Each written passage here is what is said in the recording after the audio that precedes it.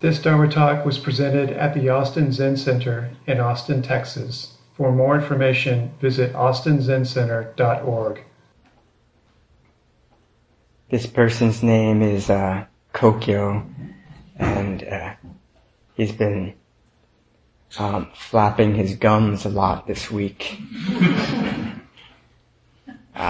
Trying to express some devotion for our Zen ancestors. We're in the middle of a retreat where we're looking at the transmission of light record, the Denko-roku. So we're calling this retreat Denko-e, transmission of light assembly.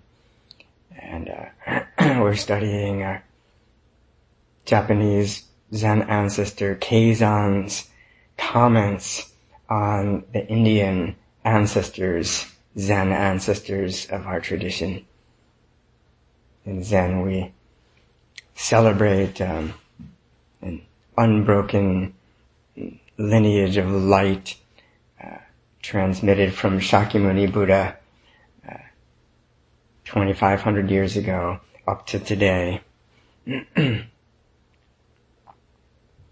And also I've been mentioning some comments from Keizan, so he's 14th century Zen ancestor who wrote this transmission of light record, spoke it actually, and he also wrote a text called Points to Keep in Mind for Zazen, the Zazen Yojinki. So this is just, since we're doing a lot of Zazen this week and this lifetime, here's some bits and pieces of Keizan's words about it. His Zazen instructions. He says, contemplate impermanence and don't forget it. This will encourage your aspiration for the way. Excellent advice, I would say, from Keizan Zenji.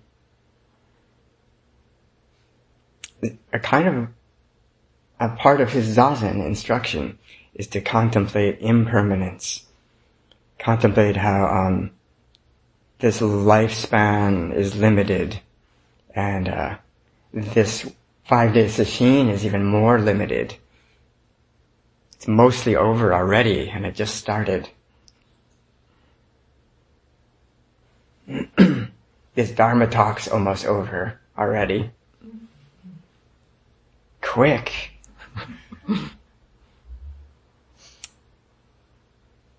Be present for this quickly passing life. This limited lifespan, we don't know when it will end. So contemplate and remember impermanence again and again. I like to do this as a kind of daily practice, even if briefly. Remember that this life is impermanent and feel a little jolt of renewed aspiration to practice, because now is our chance. Now is only ever our chance. If not now, then when?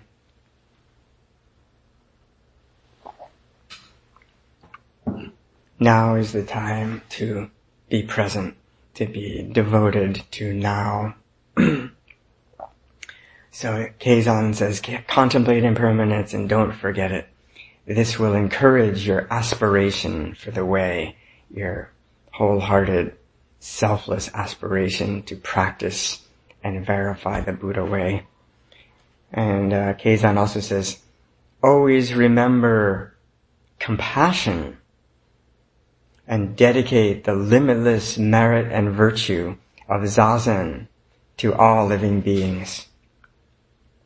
In sesshin, that's one way we can practice compassion. Remembering that there is suffering in this world, ourselves and others, and wanting to alleviate it. This is the Buddhist meaning of compassion. Wanting everyone to be free from suffering and discontent. And one way we can practice this compassion in sesshin is to sit zazen for the benefit of all beings. And then, as Keizan says, at the end of a zazen period, we can dedicate the limitless, boundless merit and virtue of zazen. It's inconceivable, the merits and virtues of zazen. At the end of zazen, we can silently say, I dedicate the merit of this zazen period to the total freedom from suffering of all beings. May they all benefit from this zazen. So we can practice zazen in this way. At the beginning of zazen, make an aspiration that the next period of zazen will be for the benefit of everyone and the relief of suffering of everyone. And at the end, dedicate the merit, any benefit from the zazen, to all beings.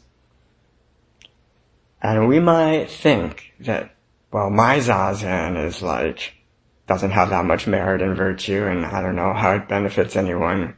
Where is there any merit there to dedicate? But just the intention to sit down and be present, however small it might be, there is merit and virtue in this. It's a very rare thing in this world, right, to sit down with the intention of being present for half an hour or 5 days. Such a rare thing. And so even if we feel like we're not doing very well at it or something, it's amazing just the fact that we're willing to sit down and be still like this. I call it merit and virtue, and we can offer that to everyone. It makes our zazen less about some personal thing that I'm trying to get from my zazen. That might be there, but it's expanding the field of zazen and the intention of zazen to let it be for the benefit of everyone. In inconceivable ways and conceivable ways. The more relaxed and present we are, the more we can share that with everybody. That's very practical. I think we know this. It's partly why we're here.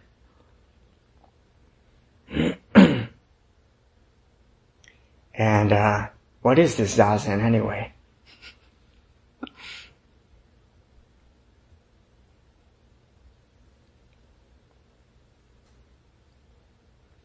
Keizan Zenji begins his zazen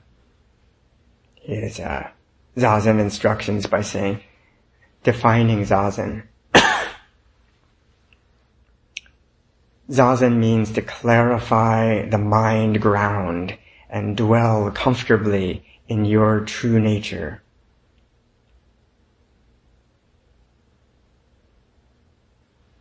That might seem kind of abstract, though. So we might want some practical method for doing so, for clarifying the mind ground, the basis of mind, and dwelling comfortably in our true Buddha nature.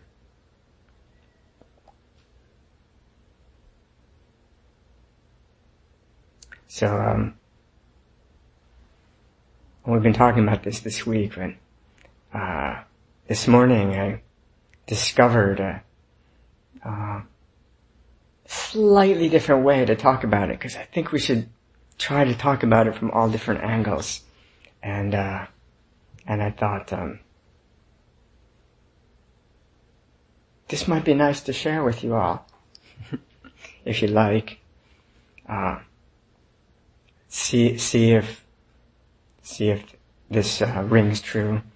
So you might have noticed that basically all day long, including during zazen, most of the time, that we are thinking. This is a unique thing for us humans. This amazing capacity humans have to think. We don't even have to try. It's happening all the time. Almost all the time. Sometimes we sit down, if we're new to zazen, to meditation practice, we sit down and think, wow, I thought this was about like not thinking so much, but my thoughts are actually increasing. And probably what this means is that the thoughts aren't really increasing, it's just that we're becoming quiet and still, so we're noticing that there's thinking going on all the time. And outside of zazen, we just don't notice it so much, because we're busy. So, yes, thinking. Sometimes it settles a little bit, but it's still like most of zazen, probably for most people who talk to me about their zazen, there's a lot of thinking going on. And this is normal.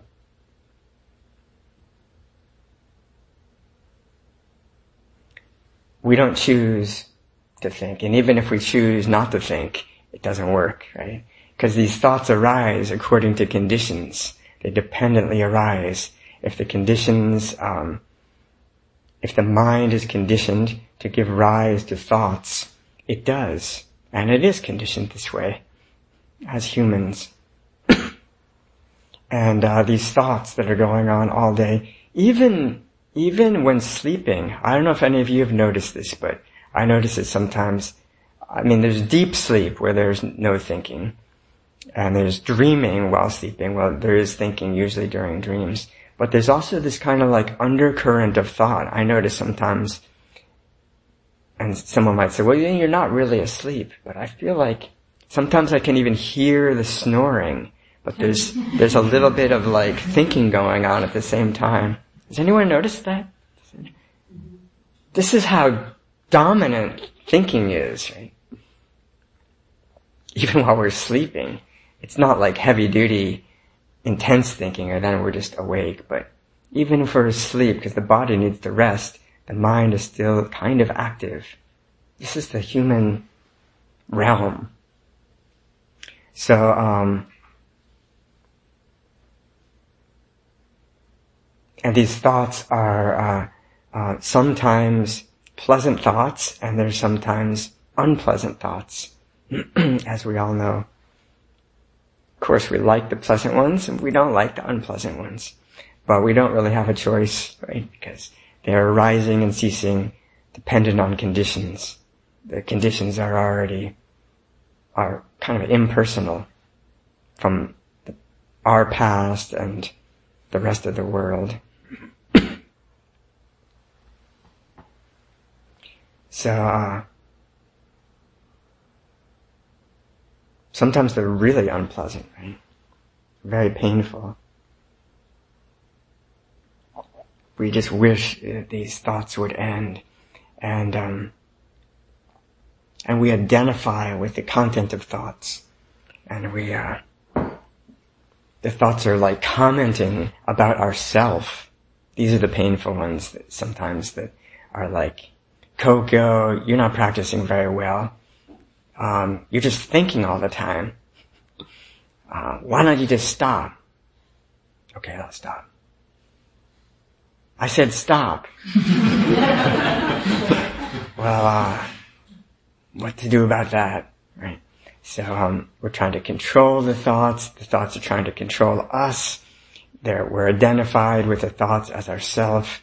It's a kind of messy situation. Sometimes they're kind of okay thoughts. We try to think of something nice. Sometimes it works a little while. But,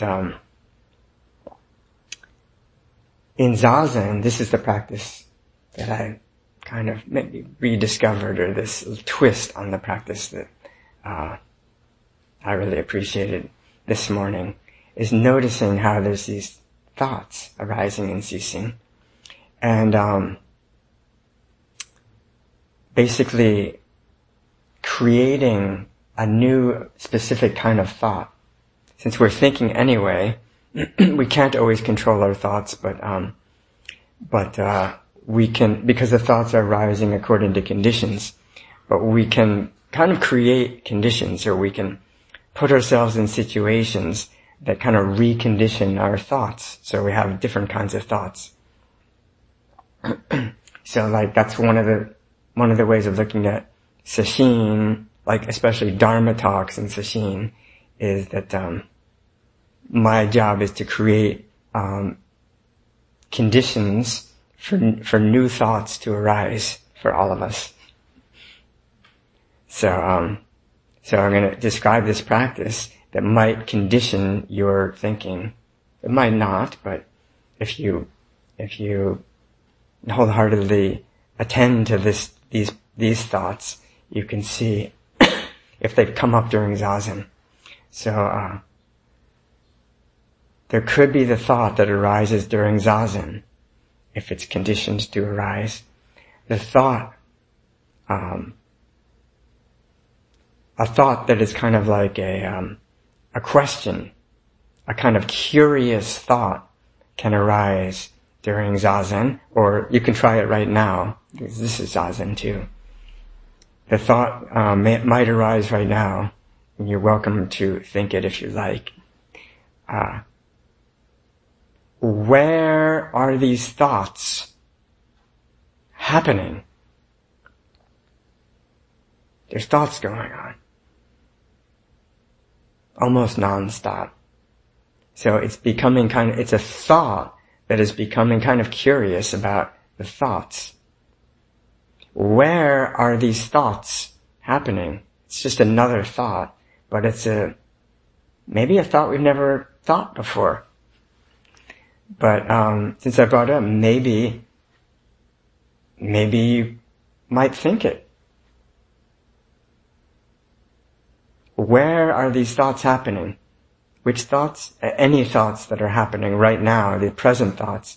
Right now the thought is this question. Where are the thoughts happening? So we can apply it to this question, this thought. Where is this thought happening? Which thought? The thought. Quote, where is this thought happening? Thoughts usually come in words. Have you noticed that? I think thoughts are very language-based. It makes me wonder how babies, before they learn language, how their thinking works. I don't remember myself. Maybe there's not so much thinking, or it's just more like sensory experience. Because thinking is so connected with words and language.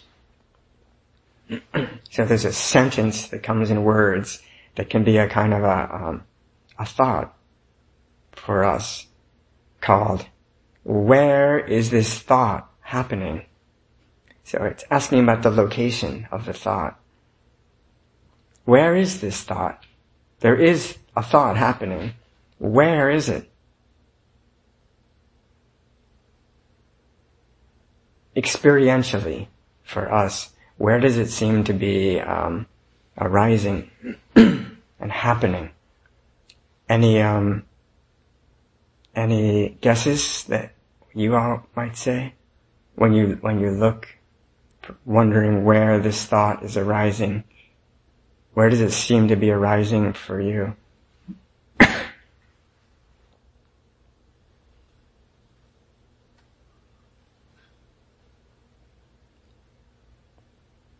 In my awareness. Yeah. In my awareness. That's what it seems like for me too. It seems like the thought is arising in awareness, or in the mind.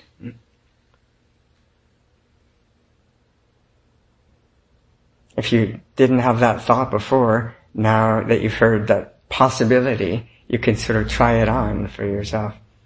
Could it be that this thought that's arising right now, and every thought that has ever arisen, is arising in awareness in the mind.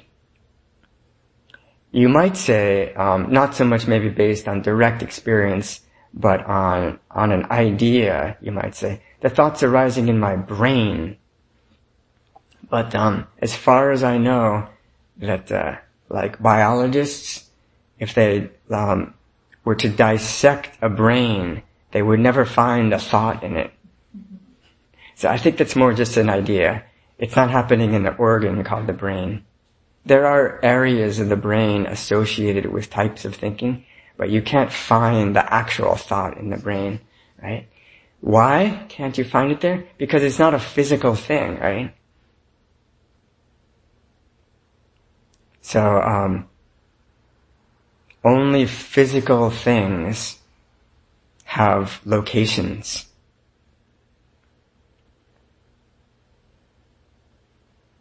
That may be obvious, but might not have ever had that thought before.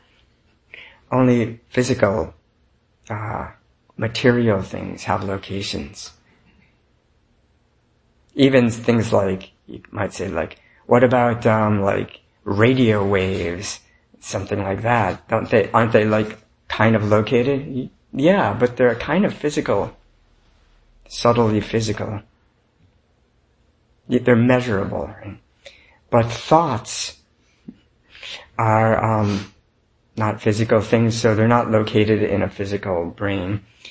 But experientially, they do seem to be arising within awareness, don't they? Within your awareness, isn't that where the thoughts seem to be? So we can ask this question. We can have this thought. Where is this thought happening? And we can ask it as if we're very curious and would like to know the answer. Where is this thought happening? And look and see. This thought's arising in awareness or in the mind. And the mind,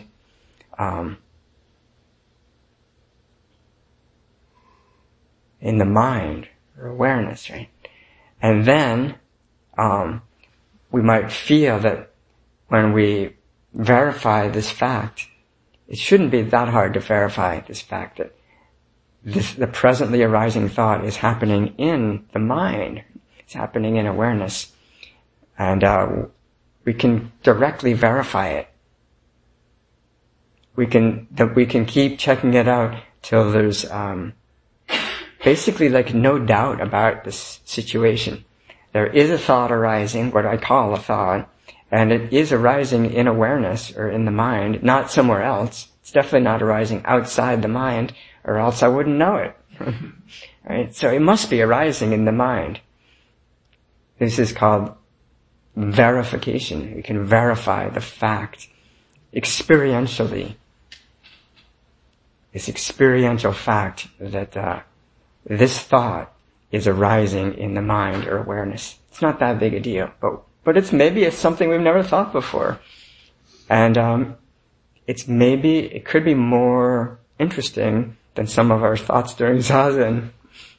This is part of the trick, is to let this thought become more interesting than whatever else we're thinking in Zazen.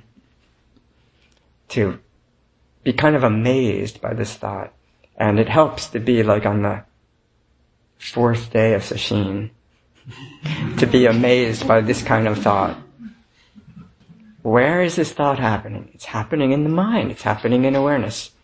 So that's one question we could ask, and we can verify it again and again and again and again.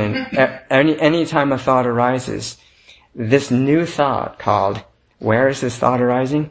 is a kind of a hacker. It's a kind of hacking thought. It's kind of hacking into the system. The system's just chugging away, like thinking, pleasant, unpleasant, thinking. This thinking.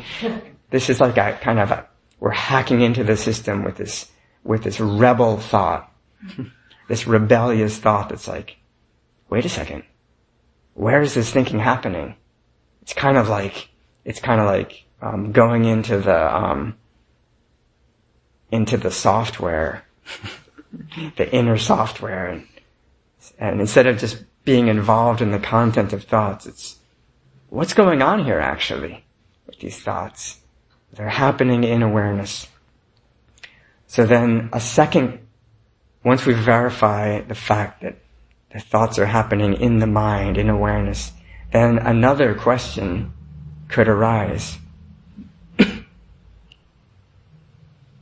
Very similar question. Another thought, sort of part 2 thought is, where is this awareness or mind located? First question is, where is the thought located? It's located in mind or awareness. Where's the awareness located? It's a little more subtle maybe, but we're already on the right track. It's very similar to the previous question.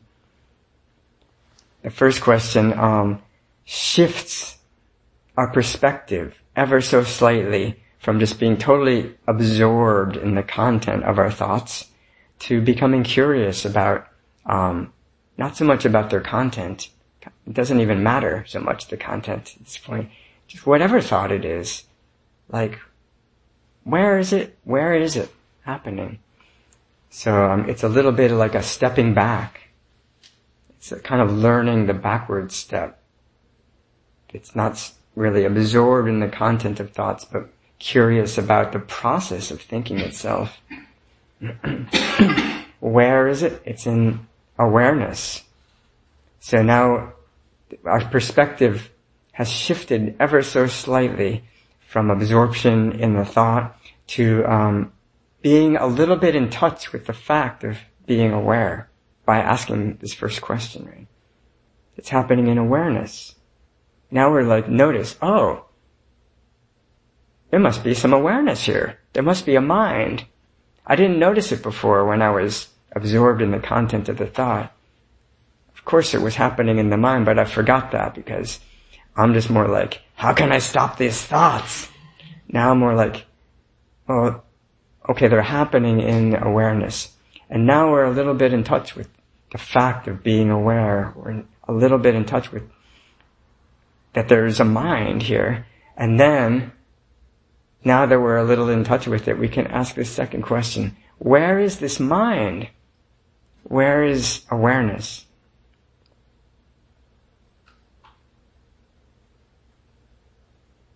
In which all the thoughts are arising and ceasing.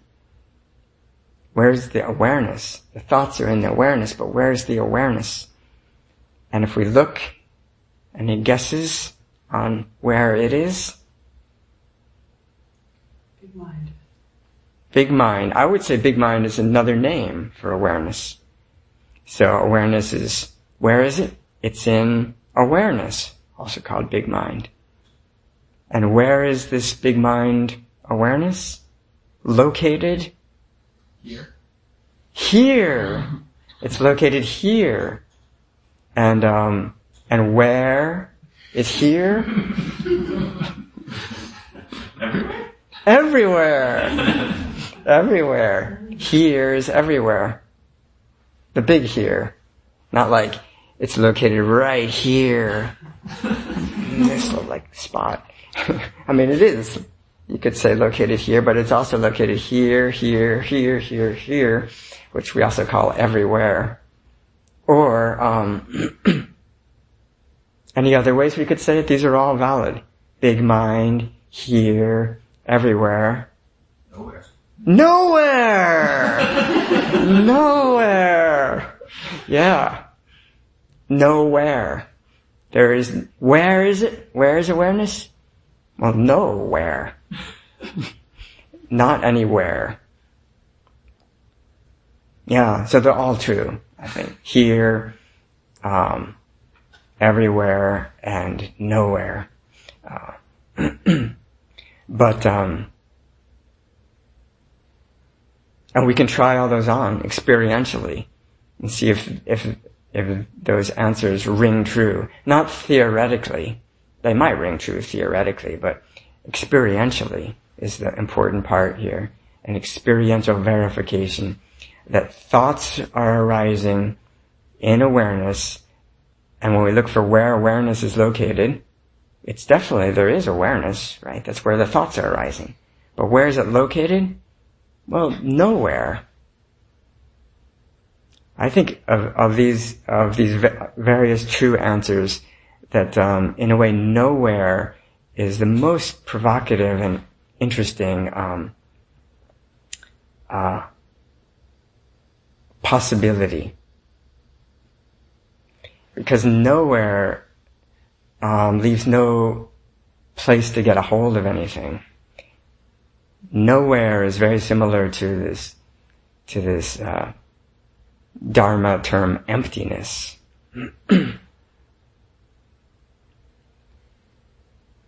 Awareness isn't anywhere, and therefore, we can't get a hold of it. Physically, we can't get a hold of it, right? Because we can only get a hold of, located objects, right? Physically. But even mentally, to get a grip on something, to get a grip on like a feeling or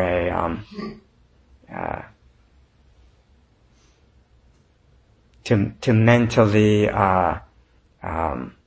grasp a color or a sound, for example. We might feel like we're mentally grasping the present color and the present sound, but awareness, we can't grasp it. We can't grasp it because it's not located anywhere, right?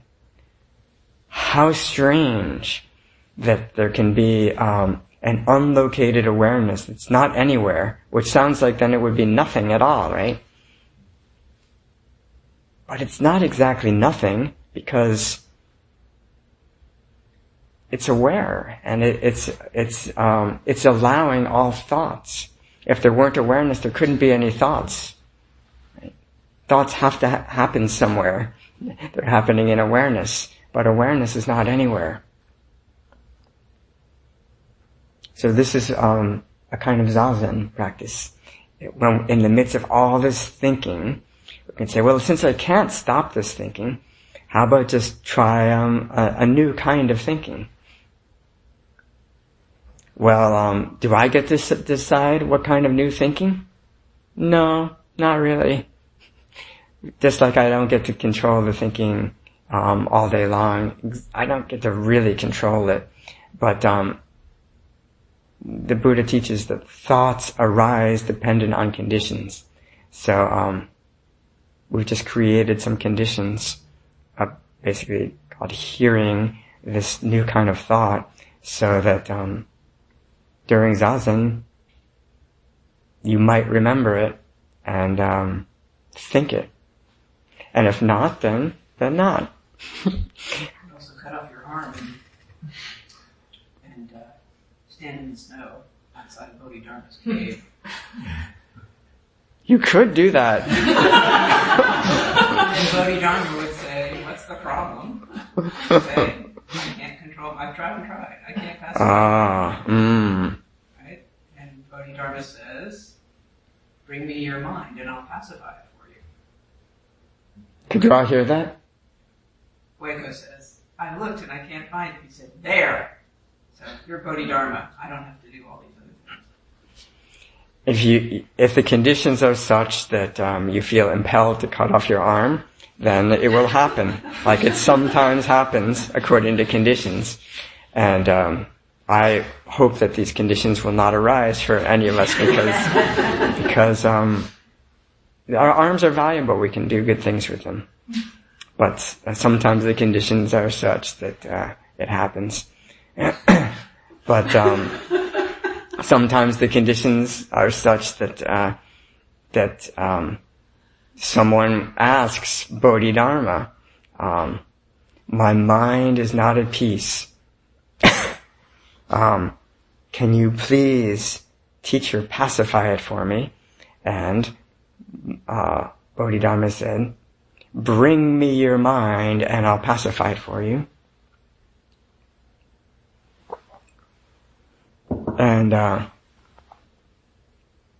And someone might then look for their mind in order to bring it to Bodhidharma and not find it anywhere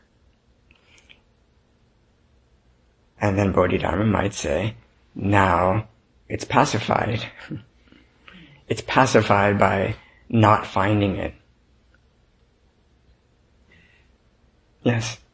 In your talk and in Bodhidharma's, the story, the awareness of the awareness and its changes the relationship to the contents. Yes. And so it creates a new, for lack of a better word, context in which to experience self. Yeah, it creates a new context, a shift of perspective from and a new. You say perspective on the thoughts. On the thoughts, the feelings, yeah, the experiences, yeah. whatever the content of yeah, it is. Yeah. But these two questions, if we kind of follow their thread and learn this backward step. Now there's still thoughts happening, just like there were before. But, we have a new, you said relationship, a new relationship to the thoughts. That's right. They're still happening, but it's less like we're just totally absorbed in their content. It's more like we've stepped back a little bit from them, where there's some space around the thoughts. They're still happening, but, there's some space around the thoughts, and the space is what's called awareness. If it's not located anywhere, it's like this space. We might say a kind of an inner space called awareness is kind of like outer space, because outer space is not located anywhere, and yet it allows everything to appear within it. Everything that's appearing here is appearing in outer space. So inner space is like this too. And regarding outer and inner, we can explore there too. Is there any actual boundary between outer and inner space? So, it's a different, it's a shift of perspective. Another way to say it would be, we're usually very identified with our thoughts. We can feel like the thoughts are ourself. And so, when they're really painful thoughts, we might feel like, I just can't stand myself that's having these thoughts. So it's almost like I am the thoughts. But this shift of perspective is like, almost like expanding our identity from I am these thoughts to I am this space in which the thoughts are happening. We've expanded our identity from this narrow kind of claustrophobic self that's just like is these unworkable thoughts that can't be stopped, to more like they're still going on, but they're not who I am anymore. They're not my identity. Who I really am is this spacious presence that we call here, that we call everywhere, that we call nowhere, that we call now, that we call the ground of mind, that we call true nature, that we sometimes call true self. But this is not a self that we can get a hold of. The Buddha said, don't identify with anything as yourself. And I think what he meant is, if you identify with anything as yourself in a way that you can get a hold of it, this will be problematic. This will be the root of discontent. But if you can't get a hold of it at all, then, and you know that you really can't get a hold of it, then could you call it self? Some would say, no, still better not call it that, because just to call it that, creates a slight platform to get a hold of. But some might say, it's just a name. We're allowed to call it that because it's not anything or anywhere, actually. Why might it be valuable to call it our self, our true self? Just to remind us of how intimate it is, that it's not some abstract space of the universe. It's us. It's actually who we really are. That might be one reason to why some people say, let's call it our self. The term that is most dear to us, the term most intimate to us is self.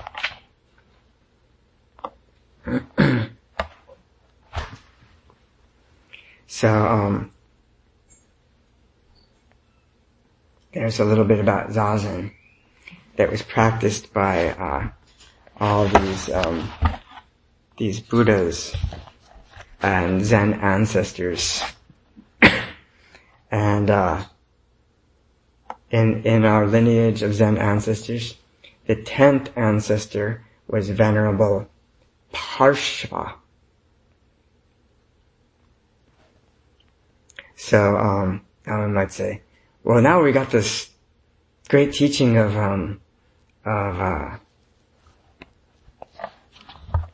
something about where these thoughts are, and even like what these thoughts are.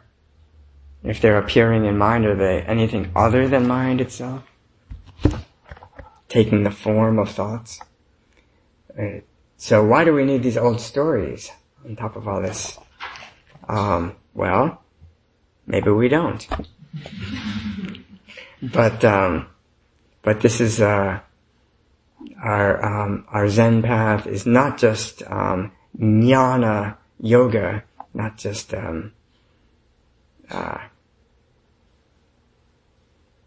direct pointing to, how we know reality. We do emphasize that a lot in Zen, but it's also a bhakti yoga path of devotion.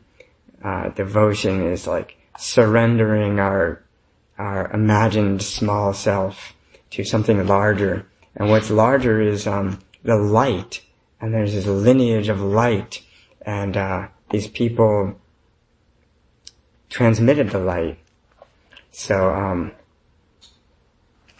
even if their stories might be boring, we're totally devoted to them. At least I want to be. Because they transmit the light. And if we remember that these stories are about the transmitters of light, then maybe we can warm up to them more and more. The 10th ancestor was Venerable Parshva, and this morning we chanted his name as Bodhishiba Daiyosho. It seems like a Japanese transliteration of Sanskrit. Sometimes it's a little bit garbled, but it's close. Parshva in Sanskrit means something like lying on one side. And Parshva attended Venerable Buddha Mitra, the 9th Indian Zen ancestor, for 3 years without ever sleeping. And then the translator put in parentheses, lying down. But the text says sleeping, but we could interpret it either way. One day, Venerable Buddha Mitra was reciting a sutra, and a sutra that expounded the unborn nature of all things, like thoughts and colors and sounds. A sutra that expounded the unborn nature of all things, and hearing this, Parshva was awakened to the way. That's how this ancestor opened to the light, and the light was transmitted when he heard about the unborn nature of all things. And here's a little bit about his story. from these old Zen records. Parshva was from central India, and his original name was Durjata, which means difficult birth. Just before he was born, his father dreamed of a white elephant with a jeweled seat on its back. On the seat was a bright pearl, the light of which illuminated the fourfold Sangha of male and female monastics and male and female lay people. And when he awakened from the dream, his son Parshva was born. So this resonates with the story of the Buddha's birth, where his mother also dreamed of a white elephant just before baby Buddha was born. So in this case, Parshva's father dreamed of a white elephant with a bright pearl on its back that illuminated the Sangha. Venerable Buddha Mitra, the 9th ancestor, was teaching in central India, where there was an elder named Fragrant Canopy. And this elder arrived carrying his son, and he bowed to Venerable Buddha Mitra and said, "This child that I'm carrying was in the womb, his mother's womb, for 60 years. And for that reason he is named Difficult Birth."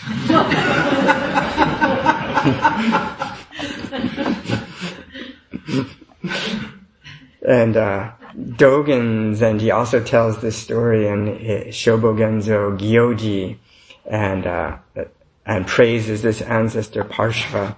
And in Dogen's version, he just adds in that when he was born with this long gray hair. Keizan doesn't say that part.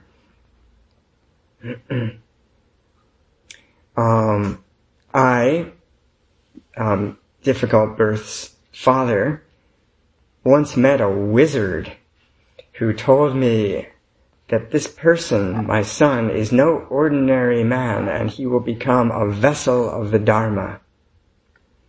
Now that we have met Venerable Buddha Mitra, you, please let him leave home and ordain him as a monk.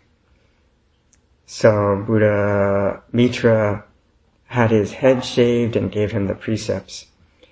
Parshva first aroused the aspiration for awakening after being in the womb for 60 years and then aging for another 80 years. So at this time when his father carried him in, it was 80 years after he was born. So, and he was in the womb for 60 years previously. So, as Keizan says, this is a total of 140 years. That's when he aroused bodhicitta, the aspiration to realize awakening for the benefit of all beings. So, he had grown old after already being born old, so that when he aroused this aspiration for awakening, everyone admonished him, saying, "You're already so old. Why do you want to waste your time being a monk?" There are two kinds of monk, they told him, those who practice meditation and those who recite the sutras. And you're not up to either one of them, because you're so old.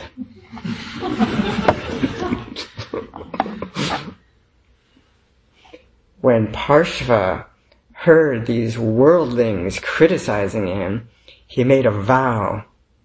I'm a monk, because I was just ordained. And until I realize complete knowing of the three baskets of Dharma texts called the Tripitaka, the Vinaya precepts, the sutras, and the Abhidharma maps of mind, till I know these 3 baskets and acquire the 3 kinds of spiritual knowing, the Trividya, which I'll mention in a minute. Until I've understood all these Buddhist teachings and have these types of spiritual knowing, my ribs will not touch a sleeping mat. So that's why he is named Parshva, lying on the right side, that his ribs never touch the mat. And in Chinese, his name is translated as Ribs. His name is Ribs, because he vowed that his ribs will not touch the bed. In other words, he won't lie down. Vowing in this way, he studied and chanted the sutras by day and meditated and contemplated by night. And all the while, he never slept. So he vows to study all the teachings of the Buddha, which are summarized as in the early teachings as the Tripitaka, the 3 baskets, all the precepts, really understanding the precepts of conduct, how to live in this world in a harmless and beneficial way. And there's lots of volumes on how to do that. Study the sutras, how to understand this mind and how to practice meditation, and study Abhidharma to really understand even more thoroughly what the sutras have taught in this methodical way. And then realize these 3 types of knowing. So this is just traditional Buddhist lists from old India. And since he's an Indian ancestor, this is the way he thought. And the 3 vidya types of knowing are what the Buddha realized on the eve of his awakening. In the 3 watches of the night, sitting under the Bodhi tree, the Buddha recounts the story of realizing a new type of knowing on each of these 3 watches of the night. So the first type of knowing is remembering one's past lives. This is the content of the Buddha's night of awakening. Interestingly, sometimes people say, well, did the Buddha even teach this rebirth, or is something added in later? But in the Buddha's own words, not only was it a teaching, but it was part of the content of his night under the Bodhi tree. The first part of the content was suddenly remembering that this whole thing didn't start with my birth as Siddhartha Gautama. That it's actually like beginningless. And I remember my mind is opening wider and wider. My storehouse consciousness from all this meditation is becoming more and more clear. And within this storehouse, everything from the past that's ever happened is in consciousness, and like a huge hard drive, a 10 billion gigabyte hard drive. It's like, and this is just all of the information on there is being accessed through his diligent meditation. He wasn't really trying to do this, but it's just, wow, I remember the life before this, and I remember the life before that, and before that, and before that, all, way, way back. I can't remember how the Buddha says it, hundreds and thousands maybe, of particular lifetimes, without confusing them, because the hard drive is like that. But most of us we're so caught up in the content of our present thoughts that we can't. It's quite subtle, right, to access all of that. But the Buddha remembered, apparently, all these past lives whose lives?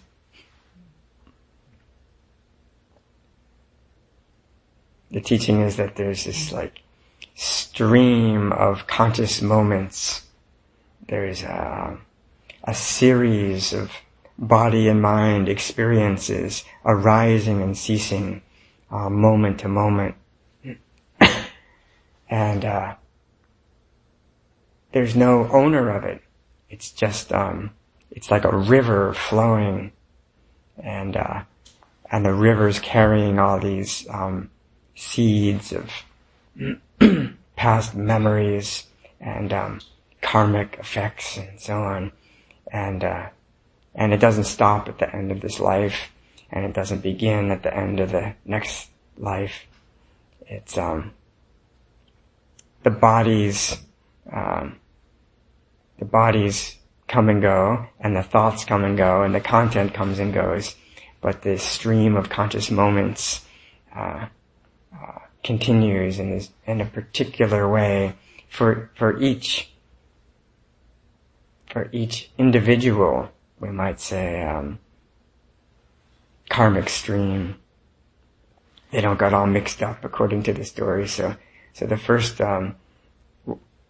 watch of the night, the Buddha realized this spiritual knowing is remembering his particular past lives. Not like there's some self that has these lives, but he remembering a particular karmic stream, not other people's. But then in the second watch of the night, the second kind of knowing came, the second vidya, that was, you could say, accessing even more of the hard drive, which was not just his own individual karmic stream, but also like these past lives and kind of karmic history of like many, many, many other beings too. So maybe it was like this. At first, it was like this individual stream of consciousness, and then expanding that to like, I'm remembering all these other karmic streams too. I have access to all of it. Why? Could be because this awareness is not located anywhere. It's so vast that it goes beyond the personal individual stream of consciousness that we call an individual stream of lifetimes. It also is able to access all the other people's lifetimes and how these lives are arising and ceasing in different types of lifetimes and different types of sentient beings too, according to karma.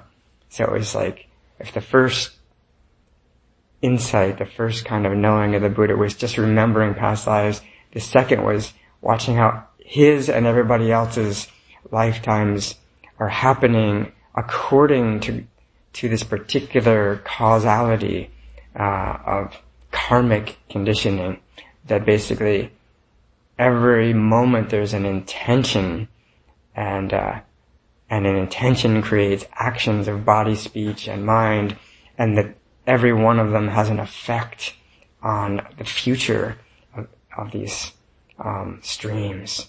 So kind of like discovering karma, like kind of first-hand experiential version of karmic conditioning, and painful lives arise due to harmful actions, and pleasant lives arise due to kind actions. And just in a very impersonal way, the Buddha is just sitting zazen under the Bodhi tree. It's like, really, is that how it works? Beyond theories, the story is it was like a direct kind of witnessing of this kind of conventional workings of the universe. How cause and effect and karma play out. And then the third watch of the night, just as the dawn was breaking and the morning star was rising in the east, the Buddha realized the third most important type of knowing, which is knowing the end of ignorance.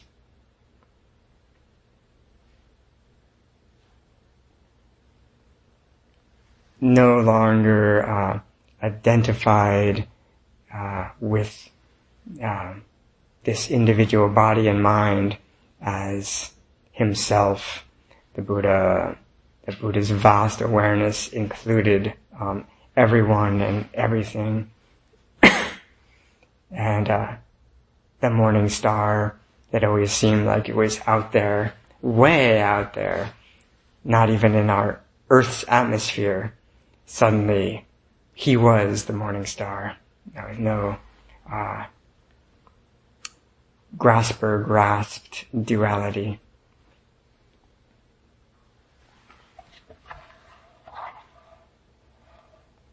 So that was the Buddha story, and that was Parshva knew about that. So I vowed to study these 3 baskets of teachings, and I vowed to realize these 3 types of knowing that the Buddha realized. I think not that many other people besides the Buddha realize all of that. It's important to realize the end of ignorance and delusion, but it doesn't always come along with remembering one's past lives, for example. But Parshva wanted to do it all. He wanted to realize everything that the Buddha realized. And because of that, he was already 140 years old, right? So he maybe thought, I don't have that much more time left, probably. So I shouldn't bother, sleeping. Not because there's anything wrong with sleeping, but I just don't have time. That's a lot to realize, right? At 140. So that's one story. That he just he felt like he had this sense of noble urgency. He didn't have time to rest. But another story is just that he maybe slept, or at least rested his mind, but he didn't lie down. This may be a more reasonable story, because otherwise the story is quite reasonable, right? And, I mean, occasionally people are born at 60 years old, but it's not that common. But there is this practice. The Buddha offered this practice. He did not require it, but he said, if people want to maintain a kind of energy, they can, amongst you monks, if you want to, you can sleep sitting up. But you don't have to. And I myself, the Buddha, actually like to lie down at night. So you're welcome to do that too. I like to lie down on my right side. But if you feel like your zazen will be more invigorated by sleeping sitting up, you're welcome to. So there are some people, because the Buddha taught that, didn't require it, but offered it as a possible practice. Some people are just like Parshva. They just want to practice every possible practice. So I first discovered this at this temple called City of 10,000 Buddhas in Ukiah, California. It's the first place I went to practice Zen, Chinese Zen. And I was amazed to see that, at least at that time, which was a while ago, like 30-something years ago, that the whole monastic community slept sitting up. They never lay down. Yeah. There are some places like that. So it's not like it's impossible. And like, not just for retreats, but apparently they never, for like decades, they would not lie down. This was amazing to me. And I saw it because I was in the sesshin and there was it was really cold. They also didn't heat the place. So they had this one room with a stove, wood stove. And so, if you wanted a warmer place to sleep, you could leave your individual room and sit in this kind of bigger room together. So a lot of people were sitting there, and you could see them sleeping. They were leaning against the wall. Otherwise, you'd kind of fall over. And that's a sheen. That was like the schedule was outrageous. They would, first period of zazen would begin at 3 a.m. and the last period would end at 12 midnight. And it was just zazen. It was like, I think hour-long periods with 20-minute walking in between. And they only had one vegan meal every day at lunch. And, that was the way, they always had one meal a day and they always sat up, but they didn't always have that sesshin schedule. They only had one annual sesshin, but it was 3 weeks long. 21 days of that schedule with a maximum of 3 hours sleep. And somehow I came in early one time or something and I saw that there were, not everyone, but like half of the monks were like, they would just stay there in the zendo, since they're all sitting up anyway, no reason to go home, right? So they just stay at their seat and sit zazen through the 3 hours, of so-called sleep. So there are practices like this, right? And, would I recommend it? Only if the conditions arise for it to happen. You can't decide to do that kind of thing anyway, right? Just like Huika didn't decide to cut off his arm. But Parshva, the conditions seem to arise from some past karmic thing of like, I want to practice like that. And so the Buddha said, if your conditioning's like that, I'm not going to stop you. So you didn't tell us. Did you do it too? Oh, no, I didn't do it. I didn't have to. It wasn't a rule, and it was my first sesshin ever.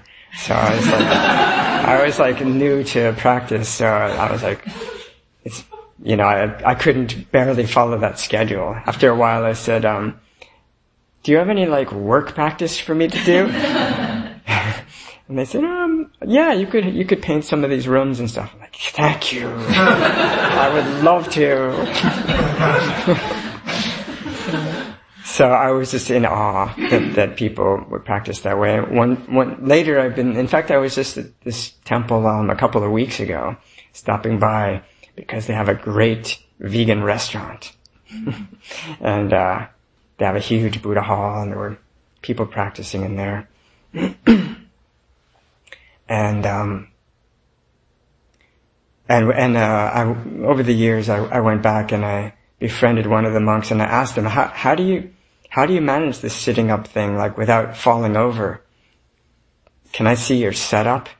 And he said, sure, you can see my room. He had his dorm room and he had his personal room. He had these bookshelves that like stuck out from the wall that were about this far apart. So he kind of like leaned back against the wall between the shelves so he couldn't fall this way and that way. And he wore his okesa like this to sleep, And then when the wake-up bell goes, you just open your eyes and stand up and you're ready to go. So it's and he said it's not that easy a practice at first. Like the first couple of months, I think he said. Like it takes a while to get used to it. The first couple of months, you just don't sleep that well. But after a couple of months, like many things, you get used to it. And then once you get your body adapts to it, then he said it's great because you really do feel like your sleep is lighter and kind of energetic. Your prana is flowing nicely, and so you can just open your eyes and you're ready to go. I think there's some yogic benefits to that. So, but I did try it once, in my early days at Tassajara. I was inspired by stories of Parshva and these ancestors, and so I would take my vacations and I'd go sit in this cave in the mountains, and partly just the cave wasn't big enough to stretch out my legs. It was like a little overhang and then it dropped down. So it wouldn't have been good to stretch out too far when asleep. So I had a sitting platform just big enough to sit on. So there I tried that practice on some retreats. And I can't say that I enjoyed it. But it was also okay, you know. It's like, I think probably most of us have had to try sleeping in airplanes sometimes, this kind of thing. If you can tilt back a little bit, but you can't fully lie down.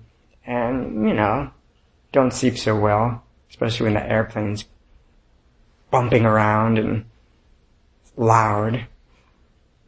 But it's possible. Or like in a car seat, right? If you can lean back. And then in Japanese Zen, they have these chin rests that are like a stick with a little padded notch for your chin, and then the other end rests in your mudra, and so it keeps it so you can't quite topple over. So maybe we could understand it just as it's just a practice of enthusiastic energy, and maybe in Parshva's case it was like, I just don't have time to deeply fall asleep because I'm 140. So here's some stories of the ancient ancestors that may inspire us or may depress us or may make us wonder, what's that all about anyway? What's the point of that? What's the point of anything for that matter? And that's a good question to ask. And then we have this practice of, if the conditions are such that you remember while sitting or anytime, like right now, there might be some thoughts arising, probably for everyone, unless you're in some deep samadhi, there's some thoughts happening. And we can ask at any time, but especially if we're really caught up in them. Maybe I shouldn't say it that way.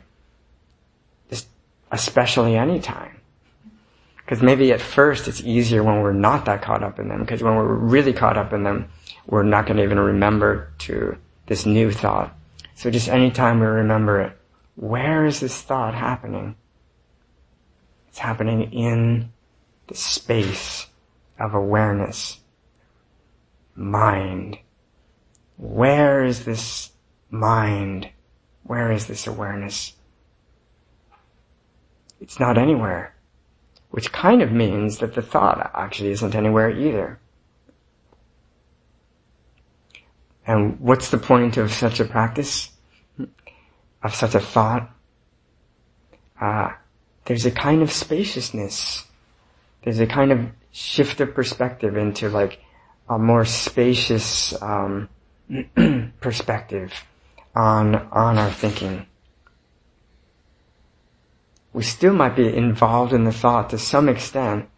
At the same time, there can be a kind of almost like peripheral awareness that this very thought that I'm thinking through right now is actually being hosted by this spacious presence that doesn't have any judgment about the thought. The thought itself is the judgment, right? I think all judgments, self-judgments and other judgments, are actually thoughts. But the space of awareness itself is incapable of judgment. All it can do is just graciously allow judgments to arise and to cease. It's just aware of judgments without itself being a judgment or a judge. It's almost like the opposite of judgment, because it's just graciously hosting. It's allowing any possible thought to arise without discriminating amongst them. That's how gracious it is. all these guests, thoughts coming and going, and the awareness allows every type of guest. So if we are not so identified as the guest, but more expand our identity to be the host, then we're quite gracious.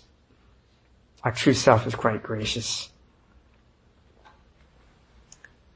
Do you have any questions or comments? Clarifications of such a practice?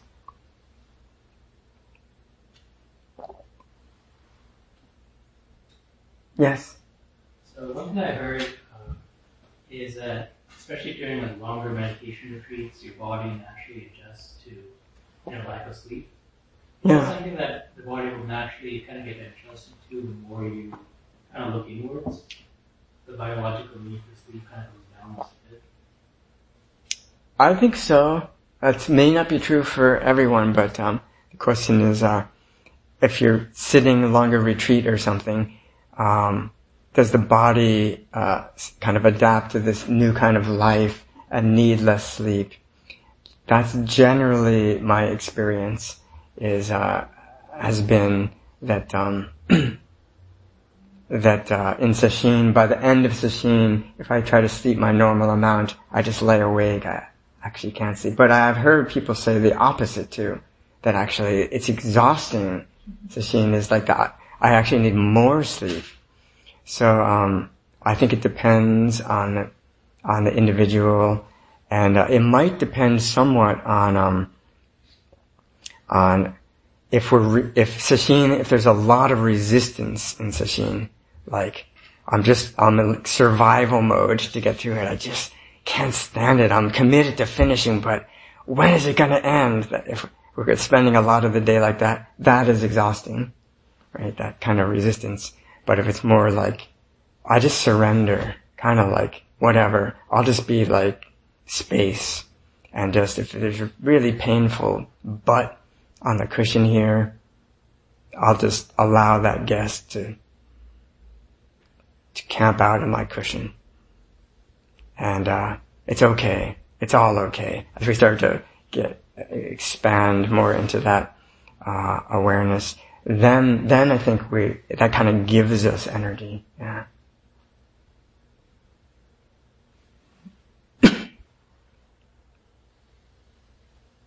Yes. So, on the topic of thoughts, conceptually, yes, I understand that thoughts arise, or maybe our awareness in itself. They're not located anywhere, but experientially they still seem to be up here, by and large. And yeah, I can kind of move them around and stuff, but by and large they're still here. And so the head area. Yeah. I don't know, maybe it's just me and you guys don't have custody of your thoughts and they're bouncing around, and that's why I'm so frenetic. But anyway. No, I know what you mean. I had the same thought myself. So, yeah. Any suggestions? I kind of worked with that before to try and maybe expand. Mm-hmm. But any suggestions on how to diffuse that? Yeah. Centroid, yeah. I think especially when being really, when we're really focused on certain thoughts, we're trying to work out certain thoughts or something like that, almost obsessively narrowing in on some kind of thinking pattern. It's sometimes, I find like I get like a headache, right? And probably others have that experience, that it does have, like a lot of thinking activity does seem to be more associated with the head, and probably because there is a relationship between the brain and the electrical impulses of thinking and so on. So if just more like more lower level kind of thoughts, it's not really concentrated, then I notice they seem less associated with the head. But still, can I imagine my thoughts kind of circulating around my like little toe or something? It seems like not it doesn't seem natural to think that way. No, they do. We're more used to it feeling like it's up here. So if that's the case, then we could also do the practice of, now there's thinking going on, and there's also an experience called like a subtle sensation or feeling in the head area. It's almost like if our thoughts are really active, and it does feel like almost like a pressure or subtle sensation in the head, then we have this, in addition to the thoughts which are experiences, we have this other particular experience called a subtle sensation in the head. Just like we have an experience of color and sound, now we have sensation in the head. So we could do the same practice. We notice that there's thoughts, and they maybe are connected with the sensation in the head, and we can ask this question: where is this sensation, this subtle sensation that I call in the head? Where is this sensation happening? And maybe we first say, in the head. And we say, yeah, but that's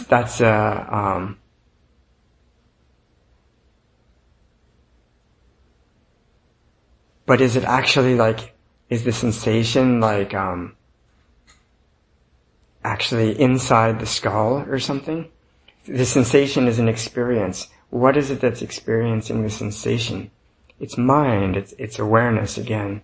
So even if there's a sense of location, where is this sensation that we're calling in the head? Where is it experientially? This is a little more subtle now, but we see that this experience that seems to be located is happening in awareness. That really is where it's happening. And again, where is awareness? It's not anywhere. So same thing with the Buddha over there on the altar, the visual image of this Buddha with this radiant halo. I'm having an experience of seeing that Buddha. Where is that experience located? First we say, over there, 20 feet over there. But, and again, we ask more, even more deeply and experientially. Well, actually, the experience is happening in awareness. The image, the visual image of the Buddha is, experientially, if I look carefully, it is happening in awareness. It's not happening outside of awareness. And where is that awareness located? Nowhere. So in that way, there's a located visual experience is a little bit like a located sensation, or even a located thought. We could explore it in just the same way. Where is this sense of location located? It's located in awareness, which is not located. It's a little bit subtle there, but same stepping back. Does that make sense? Can you actually practice it as we speak of it? We're very habituated to relating to location and fixating on all these separate locations. I, Kokyo, am really located over here, right about here. I can give you my GPS coordinate. This is where myself resides. This GPS location. We're very used to thinking that way. And our self is located, and the world is located over there, separate from me. That's our usual perspective. So we're challenging that perspective with these thoughts. It's not that we eliminate the sense of bodily location, but we're less and less identified with the located body as our true identity. Our true identity is can become more and more unlocated, while still having a sense that there's a person with a body over here.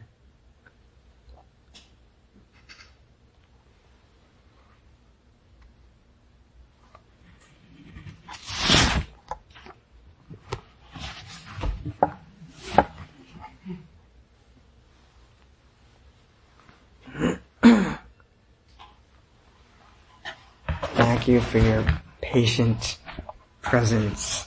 I told you I've been flapping gums a lot this week, and I'm sorry. If I could control it, I would. But it's just how the conditions are arising, and so, but still I can, as a person, apologize if it's hard to sit here for so long. Please take good care.